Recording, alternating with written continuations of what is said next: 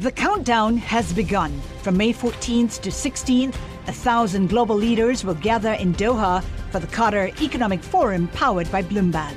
Join heads of state, influential ministers, and leading CEOs to make new connections, gain unique insights, and uncover valuable opportunities in one of the world's most rapidly rising regions. Request your invite for this exclusive event at QatarEconomicForum.com.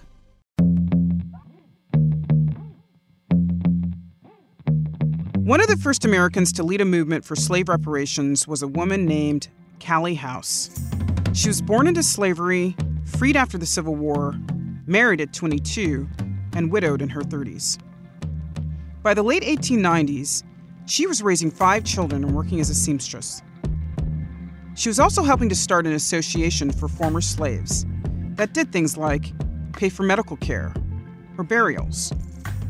Importantly, it also demanded pensions from the federal government as compensation for slavery. Callie traveled all over the South recruiting for the association. Eventually, she signed up some 300,000 dues-paying members, and she sent petitions to Washington asking for reparations. She also encouraged her members to do the same. They proposed a system modeled on money that had been awarded to disabled Civil War soldiers. All ex-slaves would get a monthly pension starting at about $4 a month. That's around $125 in today's money. How did Washington respond? The post office issued a fraud order against Callie and members of the association. They said she was using the mail to encourage people to ask for something they'd never get. When Callie got the letter forbidding her from using the Postal Service for her campaign, she was shocked. Then she got mad. The historian Mary Frances Berry tells the story in a book called My Face is Black is True, Callie House and the Struggle for Ex-Slave Reparations. Here she reads Callie's scathing 1899 reply to the post office. And she said the association acted on behalf of, quote, 4.5 million slaves who were turned loose, ignorant, barefooted, and naked, without a dollar in their pockets, without a shelter to go under out of the falling rain, but was forced to look the man in the face for something to eat, who once had the power to whip them to death, but now have the power to starve them to death. We, the ex-slave, feel that if the government had a right to free us, she had a right to make some provision for us. As she did not make it soon after our emancipation, she ought to make it now, unquote. For the next 15 years, Callie and the association continued to petition the government. For its part, the post office kept marking their mail fraudulent. It either returned it to senders or destroyed it. In 1916, Callie was arrested and then indicted on charges of mail fraud. An all-white jury found her guilty, and she went to prison for 1 year. And when she got out of prison, she kept the movement up, and then she got sick, and she eventually passed away without adequate medical treatment. At that time, the idea of reparations was so preposterous and threatening to the power structure in Washington, it labeled the entire effort fraudulent. But the idea of reparations never went away. 100 years later, we're still debating what, when, and how to talk about it. On the 2020 campaign trail, when asked about reparations, Joe Biden said he was willing to consider what the U.S. might owe African Americans. Reparations means making up for things that happened in the past. Number one, there is a study being suggested by a former presidential candidate, and a guy's a friend of mine from New Jersey, saying we should study reparations and make a judgment whether or not what they should be, what they should do. There are certain things we already know, and I support that study. Let's see where it takes us. It was an unusually blunt statement for an American presidential candidate to make about reparations. But in some parts of the U.S., politicians and policymakers are moving from words to action.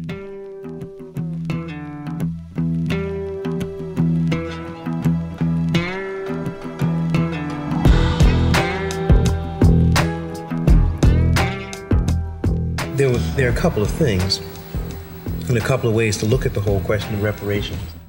How exactly are you going to repay the debt of slavery, and who is going to repay? Slavery is the original sin. Slavery has never received an apology. Crimes have been committed. Sins have been committed. There is a blood debt. I don't think reparations for something that happened 150 years ago for whom none of us currently living are responsible is a good idea. $14 trillion in reparations is an appropriate statement. It's not real reparations unless you give the descendants of slavery actual money and let them choose how they want to spend it, as if they're adults. Ooh.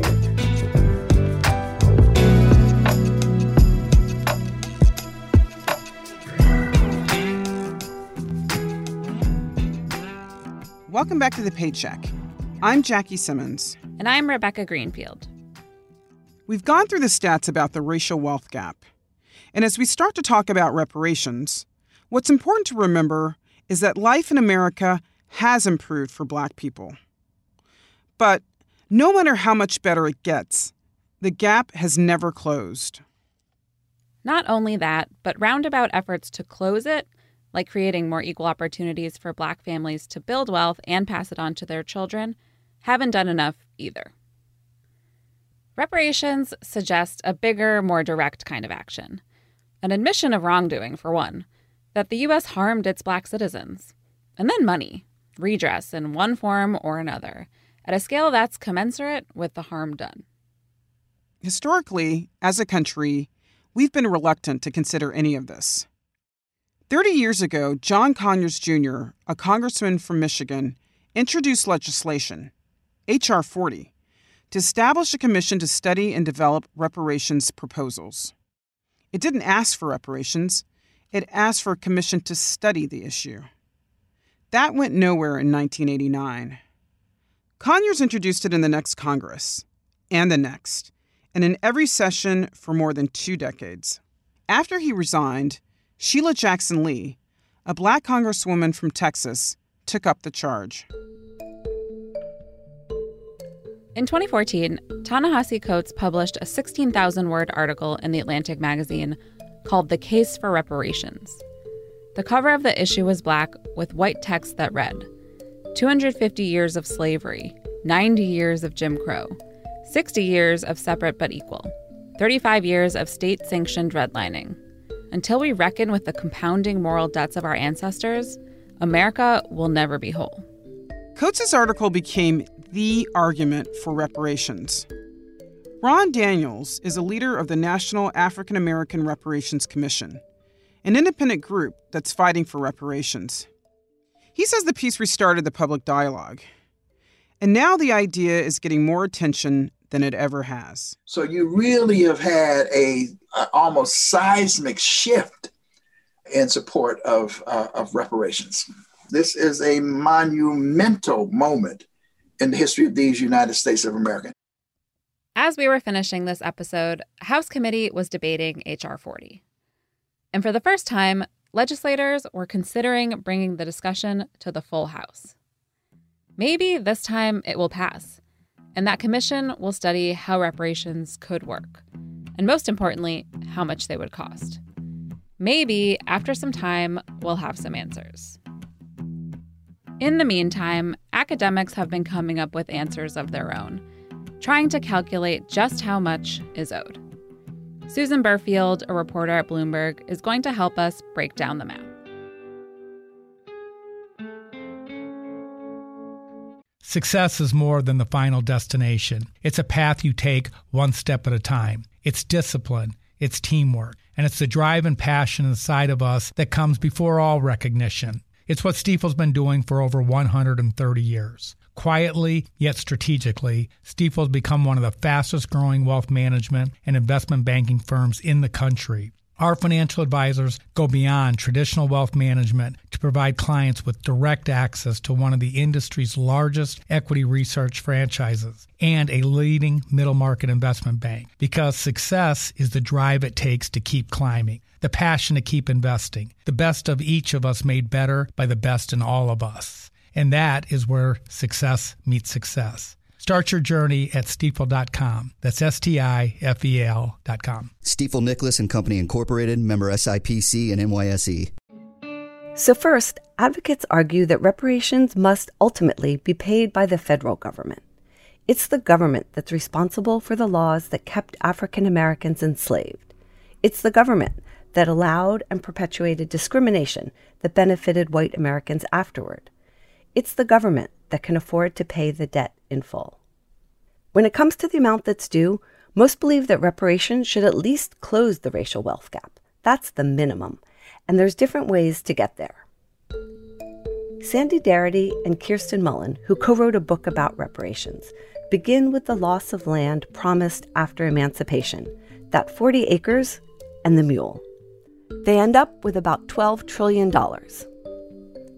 One of their colleagues, Thomas Kramer, starts with another loss: the unpaid wages African Americans could have earned for their forced labor from American independence to the start of the Civil War. Kramer's German. His family was close to a Holocaust survivor who received reparations from the government for Nazi atrocities. He says the money's important, of course, but it's much more than that.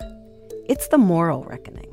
The amount paid is basically a symbolic gesture that the apology is meant seriously, and that the perpetrating side makes a promise never to repeat what was done. Now he's an associate professor at the University of Connecticut, looking at reparations in America and what they would mean. He's done some calculations. The number of enslaved people times all the hours they could have worked each year, times the wages they should have been paid. Then he took those lump sums and applied a 3% interest rate to figure out how much those earnings would have grown from 1776 to today. He estimates that the descendants of the enslaved are owed about $20 trillion. It's an astounding amount. It's nearly as much as the United States' gross domestic product last year. Kramer also says it's on the low end. Because I'm ignoring colonial slavery, and in this calculation I'm also ignoring racial discrimination after slavery. And both of those injustices, of course, had impact on the ability to accumulate wealth among black families. So this is a very conservative calculation. He says he wanted to figure the least amount of money that could be considered fair. Assuming that there are about 42 million descendants of slavery in the U.S. today, and accounting for taxes already paid, Kramer says each is due $426,000. Darity and Mullen's slightly lower number, that $12 trillion, would work out to about $300,000 per person, give or take.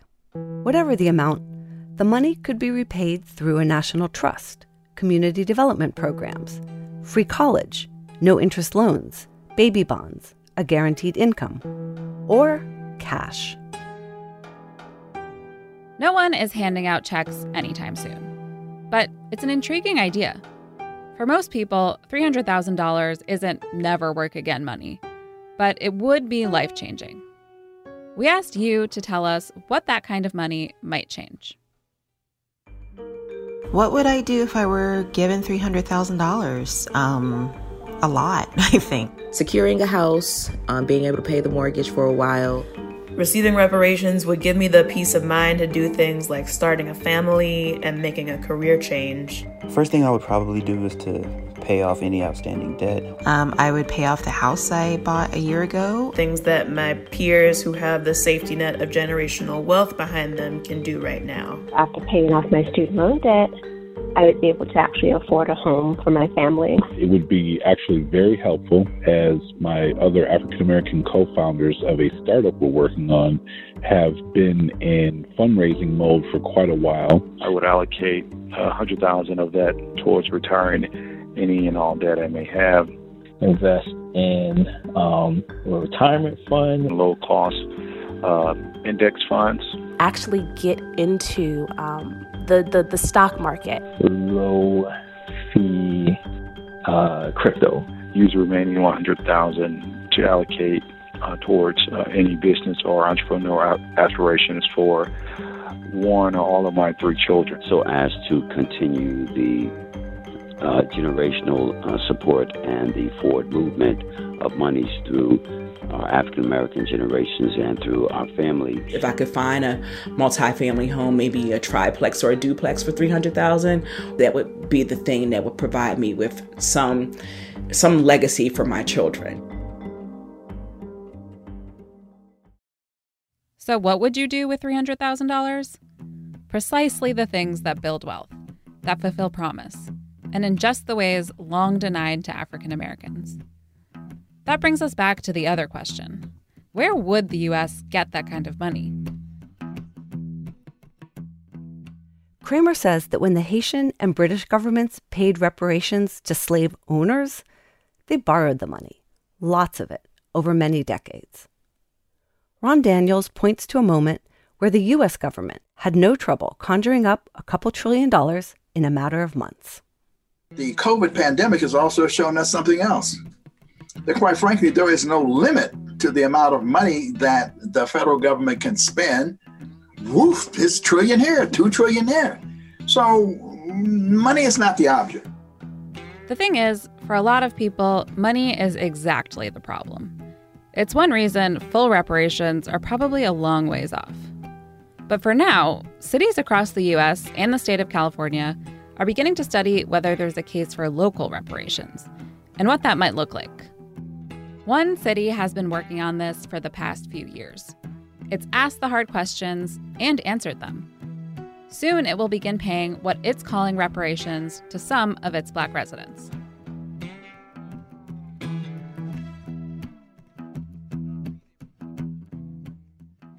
Evanston, Illinois, just north of Chicago, with some 75,000 people living in 8 square miles, calls itself progressive. About 16% of the city's residents are Black.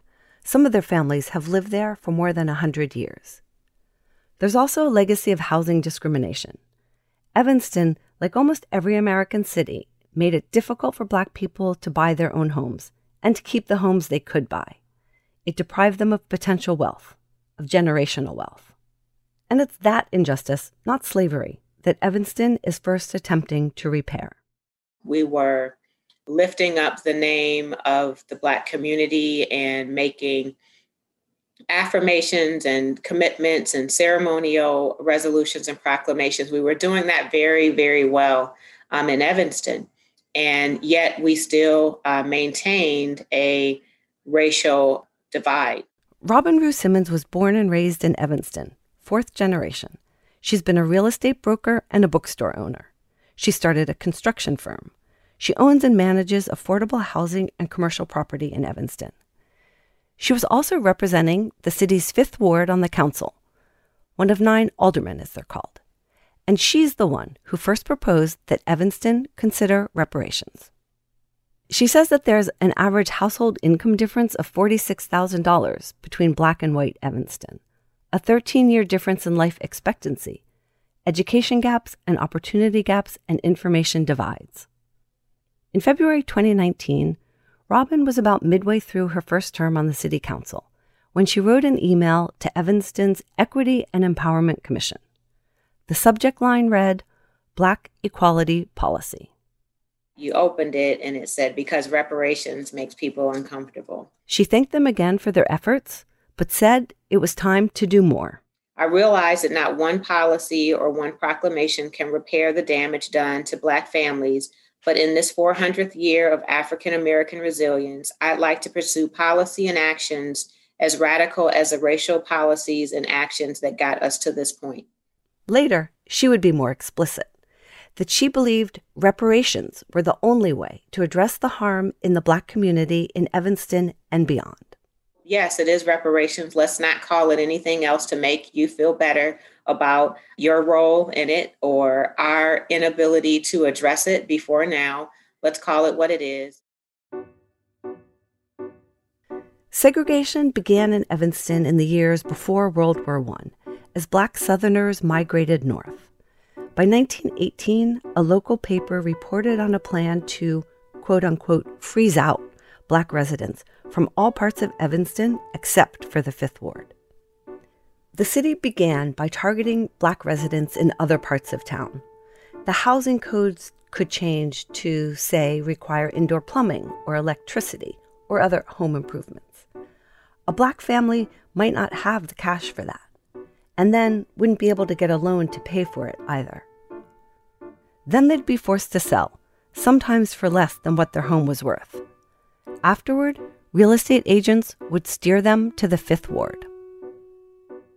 Banks, if they gave mortgages, would do so only for homes in the Fifth Ward. Redlining officially began in the 1930s. So did a long period of underinvestment by the city, predatory loans, and contract buying. That's when Black residents who couldn't get a mortgage had to put down a lot of money for a house, then pay monthly installments at high interest rates. But they didn't get the title until the house was completely paid for. They never got equity, and they could be evicted anytime they missed a payment. Morris Robinson Jr. is the founder of Evanston's Shorefront Legacy Center. He has hundreds of documents showing how all this unfolded, including a report written in 1940 by the Homeowners Loan Corporation, a government agency. That agency was created to insure loans, which allowed more people to purchase homes and eventually would help develop the suburbs. It was a great deal, if you were white. It was, in fact, explicitly intended to maintain segregated neighborhoods. He read to me the agency's evaluation of Black Evanston. Here lives the servants for many of the families all along the North Shore.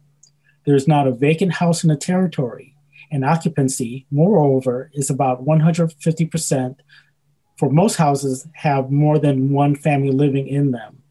This concentration of Negroes in Evanston is quite a serious problem for the town, as they seem to be growing steadily and encroaching into adjoining neighborhoods. When Robin brought up the idea of reparations in 2019, one of the first things the Equity Commission agreed to was to host community meetings to ask what residents wanted from a reparations program. Out of dozens and dozens and dozens of recommendations, housing continued to be an area of concern and a recommendation of repair. That focus was key for Robin and her colleagues. They knew, more or less, what they were paying reparations for, at least initially. Now they needed the money to pay for it. This is where the broad conversation about reparations comes up hard against reality. Where's the money going to come from? In this respect, Evanston got a little lucky. It was exactly at the time where we started doing adult cannabis. Ann Rainey was representing the 8th Ward, the one closest to Chicago. She pointed out that years of prohibition had a disproportionate impact on Black people. That is why the adult cannabis legislation was passed to begin with, to make reparations in that area. So that's where we're going to take the money to support this program. It was a tax, first of all, we had never realized before, so we weren't going to be taking it from anything. The city council estimated that the 3% sales tax on legal weed would bring in about $1 million a year. They'd set aside the first $10 million. So $10 million for reparations over 10 years. Not all for housing. But how should the city use all that money? What other harm did the community suffer? What other debts did Evanston owe? That first resolution didn't say. They'd work out the details later. The loose terms bothered one alderman, Thomas Suffredin, and on November 25th, 2019, he was the only person to vote no. All right, Resolution 126-R-19, establishing a City of Evanston funding source to vote local reparations, passes on a 8-1 vote. Congratulations. All right. For all the hard work to get there, there'd be lots more to come. Maybe more than anyone on the council realized. But right then, I remember just wanting to jump and scream and celebrate. And it was business as usual. We went on with the agenda, and I'm sitting looking like, okay, we're just gonna keep on. About 2 weeks later, actor and activist Danny Glover came to Evanston and spoke in front of a very big, very excited crowd. Here's Glover. And then you'll hear Michael Neighbors, a pastor and president of the local NAACP. It's the beginning of a process. This is the most intense conversation I believe that we're going to have in the 21st century right here, reparations. It was one of the most electrifying moments that I can ever remember having. And I've had a few of them. I've been around, you know. I've had a few electrifying moments, but this one was electrifying in the local sense. It was electrifying for the city of Evanston. And it was particularly electrifying for the Black community. And then it was back to work on all those details. When Evanston's only dispensary began selling recreational pot on January 1st, 2020, there was a line down the street. During the pandemic, the state deemed the dispensaries essential businesses, but the city wasn't allowed to collect taxes until July. The council decided to start its reparations program with $400,000. This is where the policy's ambitions collided with its particulars, probably inevitably. People might agree that damage has been done. They might agree that restitution should be made. But to whom? And for how much? And who first? Even in a relatively small, progressive town like Evanston, the answers to those questions were neither clear nor simple. First, who's eligible? The city council had a mandate to initially focus on housing, so it settled on grants to help qualified Black residents buy homes, fix up their homes, or stay in their homes. All Black residents? Well, the priority is any Black resident of Evanston from 1919 to 1969, then any of their direct descendants, and then anyone who moved to the city after that and can show that they've faced discrimination. And the big question, how much? The council decided on grants of $25,000. Not a lot of money in Evanston, where the average home sells for 12 times that. And no matter what, most Black residents won't get anything this first round. That $400,000 covers awards for 16 people to start with. That's a tough number. Another reality check. There's other restrictions. The residents won't get the cash directly. That might require them to pay taxes on it. Instead, the money will go to the financial institution, closing agent, or contractor the resident is working with. Robin says she and her colleagues want residents to be able to work with local Black-owned businesses and banks that have a history of fair lending. The Fifth Ward, she points out, doesn't have a bank, has never had a bank. And Black people have every reason to be skeptical of a financial system that's taken every advantage of them for centuries. If we do not give them an introduction to a bank that has fair banking products and other sort of consumer products, then we have not accomplished anything. And furthermore, if we introduce them to a bank that has high fees and rates and it is expensive to bank with them, then we have not accomplished anything. Hi, I'm Ron Kraszewski, Chairman and CEO of Stifel. Financial advisors, if you're not growing your practice, you're losing market share. Stifel is a growing entrepreneurial, advisor-centric firm built for successful advisors like you. Imagine having the resources of the largest wirehouses and the support of the boutique shops, but none of the bureaucracy to get in the way of you serving your clients. At Stifel, it's your business, your book, your clients. I always tell the advisors we're recruiting, I want you to come to Stifel and double or triple your business. Most of them laugh and shake their heads, but I'm serious. Don't take it from me. Take it from Stifel's #1 finish in J.D. Power's 2023 U.S. Financial Advisor Satisfaction Study. So there's a reason why 148 financial advisors joined Stifel last year. Come join us and find out why Stifel is the firm where success meets success. Visit www.choosestifel.com. Stifel Nicholas and Company Incorporated, member SIPC and NYSE. In late March, the council took a second crucial vote, this time on whether or not to begin distributing the first allotment, that $400,000. Just a few weeks before, a group emerged on Facebook. It's called Evanston Rejects Racist Reparations. Up until then, there had been some questions, some concerns about the program, but no organized opposition. The founders of the group are Black residents of Evanston. They wanted the council to delay the start of the program. They say it's too small, that it shouldn't focus only on housing.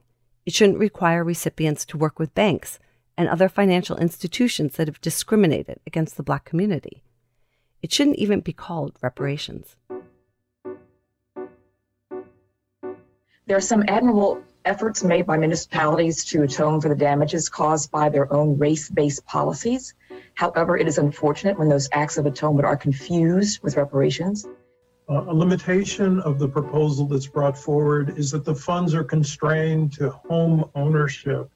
Home ownership is only part of the deficit in assets held by Black Americans. And I want you to think about this. If any of your family members, their house was burned down, they were killed, car was crashed, and then someone walks up and says, here's 25 cents as a good start.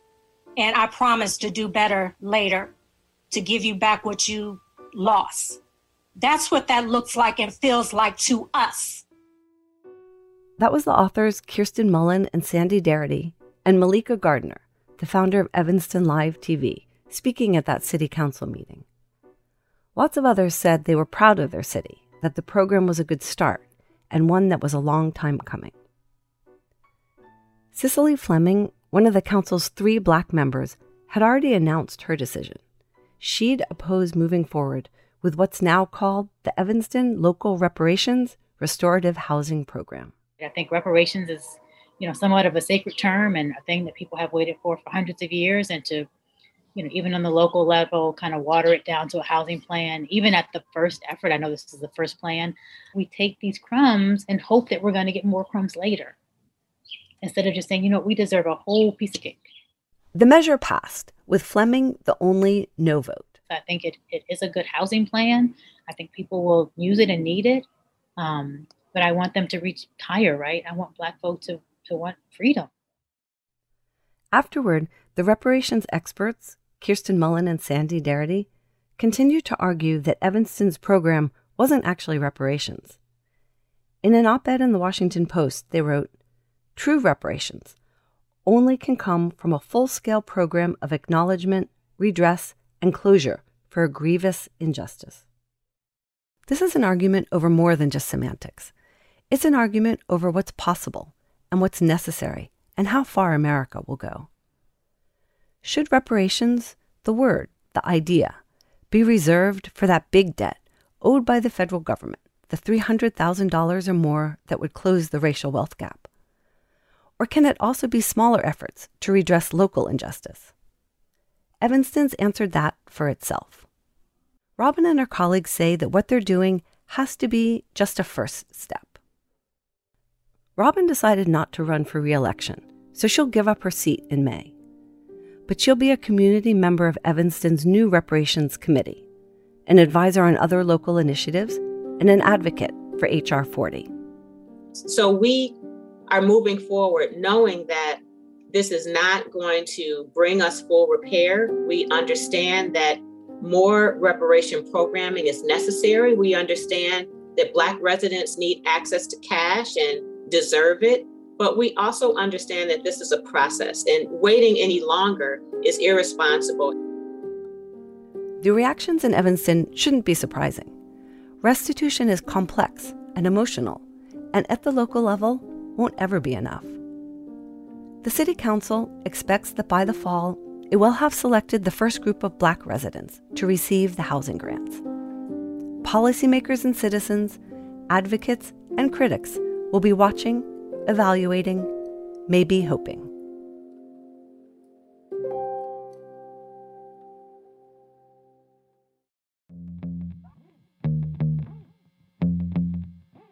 If the U.S. were to go down the path of federal reparations, it could look to other countries that have paid money to populations that have been harmed. Next week on The Paycheck, we head to the UK, where the government is in the midst of what it's calling a compensation scheme for its Black residents. It's less of a model than a cautionary tale.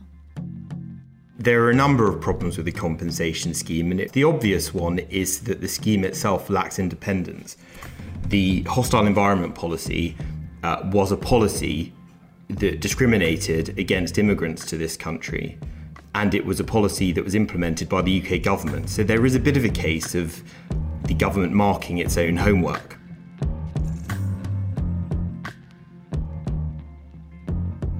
Thanks for listening to The Paycheck. If you like this show, please rate, review, and subscribe wherever you get your podcasts. This episode was hosted by me, Rebecca Greenfield. And me, Jackie Simmons. Today's episode was edited by Janet Paskin and reported by Susan Bearfield with the help of Jordan Holman.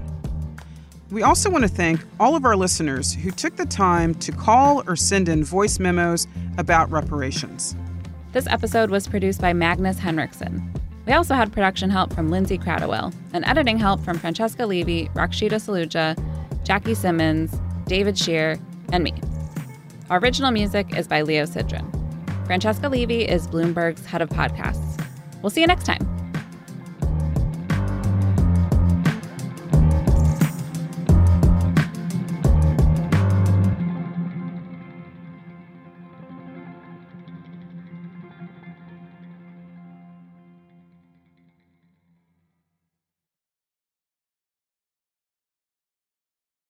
The countdown has begun. From May 14th to 16th, 1,000 global leaders will gather in Doha for the Qatar Economic Forum powered by Bloomberg. Join heads of state, influential ministers, and leading CEOs to make new connections, gain unique insights, and uncover valuable opportunities in one of the world's most rapidly rising regions. Request your invite for this exclusive event at QatarEconomicForum.com.